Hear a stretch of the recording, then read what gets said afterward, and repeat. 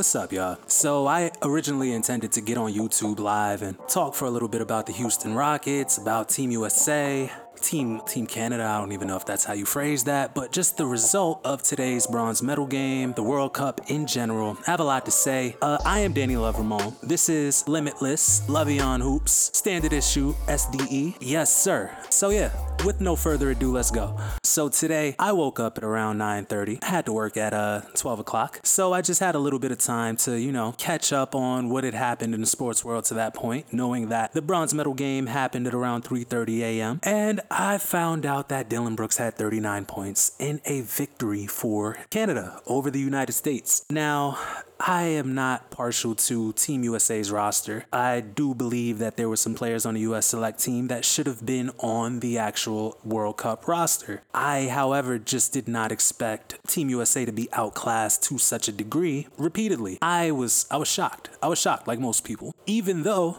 just yesterday I said I hope they don't medal. I don't feel as if this team, as presently constructed, deserves to go home with medals. I thought that they deserved to hang their head in shame after what they displayed in the tournament to that point. I just didn't expect it to actually happen. Let's explore. Why is Austin Reeves on Team USA? I know a lot of people are going to say, well, he balled out. He had some offensive moments, and he did. He's not a bad offensive player. I don't think he's a bad player at all. He was in the playoffs with LeBron James, having some of the best moments of his basketball career. I'm not really mad at anybody getting paid, you know what I mean? I don't want this to seem as if I want Austin Reeves out of the league. However, I don't believe that he is one of the best 30 players in the NBA.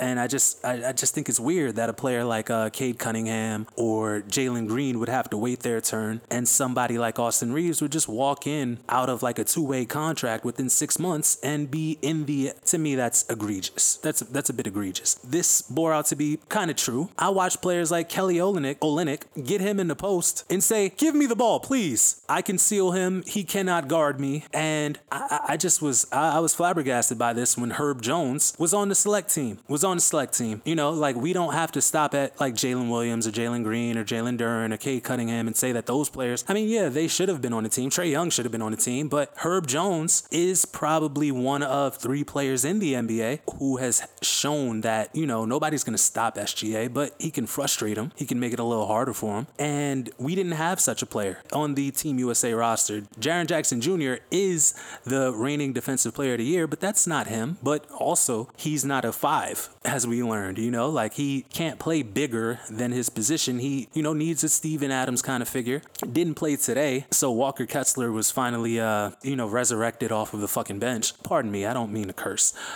So I just thought it was weird. I just thought a lot of decisions behind Team USA were weird, and I thought it was motivated by journalism. They want to see Josh Hart. They want to see Jalen Brunson, the Vanderbilt boys, and the chemistry that they have, cutting their eyes at each other in the press conferences and shit. They wanted to see that versus just genuinely good basketball, like Austin Reeves is a media darling. He goes overseas, comes in, hits his first 3 in the showcase before the tournament started, and the crowd erupts.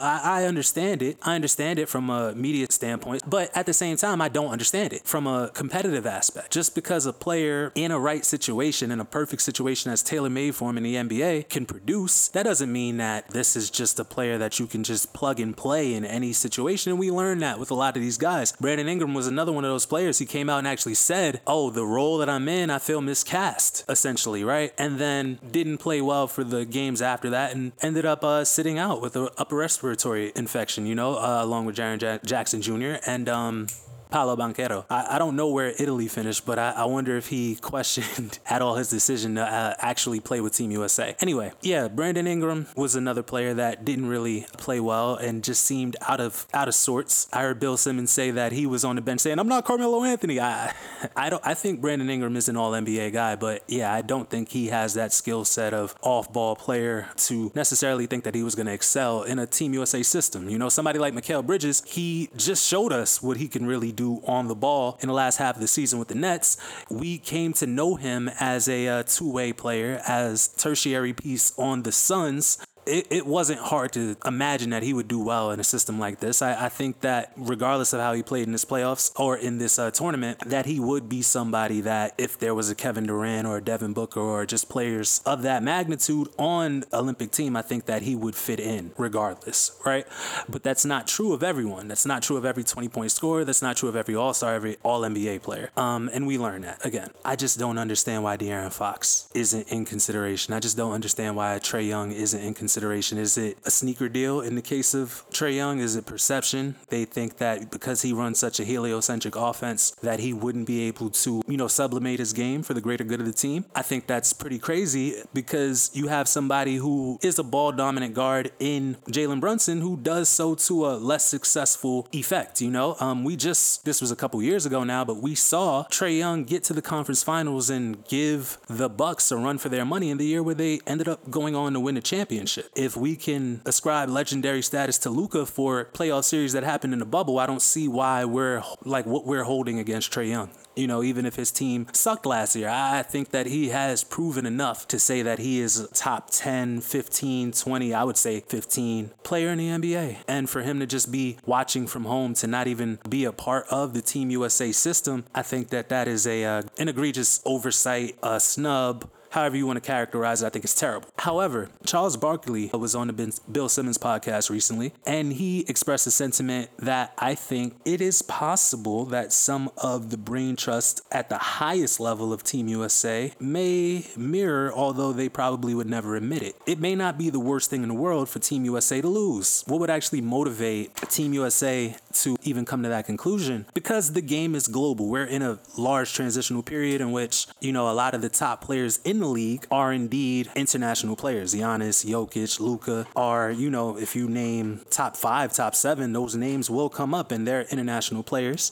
Jamal Murray and SGA, Canadians, we have a lot of, it's a very global game that we have at the highest level, including the superstars, right? And I think there may be some merit to the idea that allowing the USA to have a sort of dethroning moment as the dominant force may actually be beneficial. The idea that, they're just trying to globalize the game and sell the idea to young kids that you may not be Michael Jordan, but you can be Giannis, you can be Jokic, you can be from somewhere that's not America, and you can be one of the greatest players of all time. I think they're trying to sell that. So this may be a moment in which the global influence in general is one that they're looking to champion. It could be a setup for, trying to coax one more Olympic run out of guys like Steph Curry, Kevin Durant, LeBron James. I could see all of these angles. I don't know if I necessarily believe that, but I can see it. So maybe that's why, they put out such a substandard roster. But I want to move on and talk about Dillon Brooks and just the impact that he had. I am a Rockets fan as of KPJ's arrival and finding out that Kevin Love ranked him number 1 in comparison to Colin Sexton and Darius Garland. I rooted for him. I didn't feel like he got a fair shake in Cleveland, and I thought that he had a lot of potential. And when I found out about his story about his father, dying at a very early age, being murdered, I was very attached to the story and I wanted to see him do well. And then he gave Drew Holiday, somebody who has a 6'5" point guard, we've seen him guard Kevin Durant and give him as much trouble as anybody outside of Ron Artest. To quote him, he had Drew's ass sliding all around on the court, you know what I mean? Gave him 50. And so from that point on, I became a fan. I was prior a Laker fan. When they traded Kuzma and the guys for Russell Westbrook, I just felt like I was watching a Monstar. So I needed a new team, primarily of young guys that I could root for. If I could root for Jordan Clarkson and D'Angelo Russell, in those last Kobe years when it was really rough, I just felt like I want to see a team mature. I want to see a cast mature. I look at what happened in Golden State and it's like, why wouldn't you want to vote for or root for a team like that? You know what I mean? So I found the Rockets. Fortunately for me, it seems every player they've taken in the draft since I've become a fan, even if I wasn't a fan of the Rockets, these would be some of my favorite players. A player like Jabari Smith, who in my opinion, offensively has the repertoire, the upside and ceiling of somewhere between Kevin Garnett and Kevin Durant. He can post up. He is very lean and very fluid in his movement. He has the ability to get very low when he dribbles and maintain his center of gravity. I think that the sky is the limit for somebody like that who also has shown a proclivity for big moments, hitting multiple game winners last season and even one in the summer league this past offseason. I feel like that guy is somebody that you want on your team. He can max out anywhere between 18 to 26 points a game. I would say I could see him averaging anywhere in that range and still being pretty efficient, because there aren't a lot of players who are equipped to guard him, and he is one of the players who is equipped to guard someone like a Giannis. I just think that he is an amazing prospect. I think Jalen Green's amazing. I've been a fan of his, and I want to say, in spite of whatever scandals may have happened throughout the season, I was also a fan of Josh Christopher. Kind of upset that he was traded after that rumor went public, but I can't be too surprised. It seems as if they allowed him to have certain comforts, like say somebody like Daishen Nix, another guy that played with Jalen Green, and has a long-standing relationship with him. They kept players like that on the roster, and now that Ime Udoka came in, it just seemed like there's a shift in culture. So I hope that Josh Christopher does well on another team, but Jalen Green, this moment, and go back to Team USA and say, man, I could not believe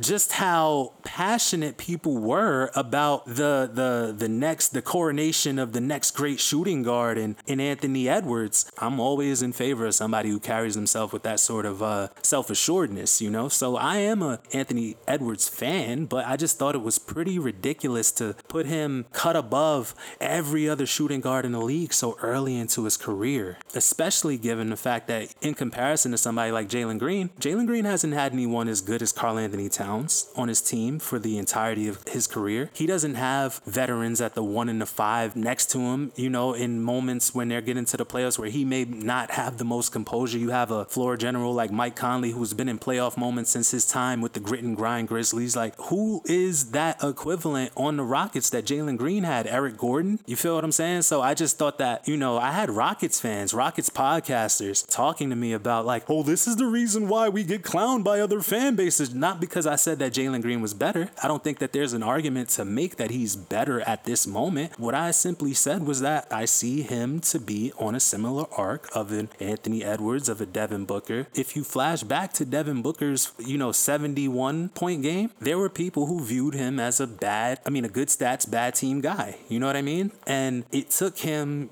sticking to his guns, still attacking off the dribble, but also diversifying his attack, becoming an off-ball guy, becoming a post-up guy, becoming a better spot-up guy, while also learning how to run the point in those years before, Chris Paul came along. I don't see why Jalen Green can't be seen in a similar light when he's put up similar counting stats. His advanced stats speak to similar things, like when he's close to the basket, his efficiency, how he has to be doubled, his catch and shoot numbers. I just didn't see much of a difference. I don't have the stats in front of me. Like I said, this is a very impromptu podcast that I'm doing right now. I just didn't see it as far-fetched or like asinine to think that maybe one day they could be seen in the same light, even though perception seems to be much different. And I want to say that this result in the World Cup speaks to that. Like, SGA was the best player on the floor offensively in that game. I don't think that, if Anthony Edwards is Michael Jordan, like they're saying, I don't think that would have been the case today. I don't think that Austin Reeves would have been the player guarding him in overtime if Anthony Edwards was Michael Jordan, like people were saying. I think that he would have taken that upon himself. But then you have to remember, he's 6'4", and SGA is all of 6'6", and so he may not have been equipped physically to really keep up with him. And that's okay. That doesn't mean that he sucks, but it does mean that he's likely at this current stage of his career closer to Donovan Mitchell than Michael Jordan. That's not an insult. That's not an insult. That's not shitting on this man. It's just simply acknowledging that, this is the deepest time or one of the deepest periods in the NBA talent-wise. So somebody can be a 20 point per game scorer, and that doesn't mean that they're destined to be one of the greatest players in the history of the game. There are plenty of players, like somebody like Joe Johnson. There are seasons where you could argue that Joe Johnson and Kobe Bryant, as far as counting stats, weren't that far apart. But Joe Johnson is not Kobe Bryant. Kind of, I definitely think it's premature, but I think it's a little bit ridiculous to just put a player so much above, because I mentioned Donovan Mitchell. There was a time in the bubble where we were looking at Donovan Mitchell pretty similarly to how we're looking at Anthony Edwards right now. And after that playoff series that the Cavaliers had against the Knicks, I don't think there are very many people who would say that Donovan Mitchell is still, it can all change very fast. And I just think that people don't need to be prisoners of the moment. I'm also not trying to be a prisoner of the moment by just taking the result of this World Cup and just ascribing it to the NBA context. But at the same time, we've seen some of our greats and how they comport themselves in these situations. And I just think that people need to slow their roll. That's all I'm saying. But shout out to Anthony Edwards, shout out to Jalen Green, shout out to Jalen Duren and Jalen Williams and Herb Jones and Cade Cunningham and Peyton Pritchard and all of those guys on the select team. I do really think that there were some substitutions between that team that maybe we would have done a little differently, but hindsight is 2020. And, you know, there are Steve Kerr, for all of the smoke that he's getting, he is one of the great champions in the history of our league. So I don't want to ever make it seem as if I'm calling any of these guys stupid, but people have different perspectives. This is mine. You know what I mean? I am Danny Love Ramon. This is Standard Issue SDE, LOVIE'on HOOPZ, and this is a live from Easy Street production. Until next time, be smooth. I will see you guys later.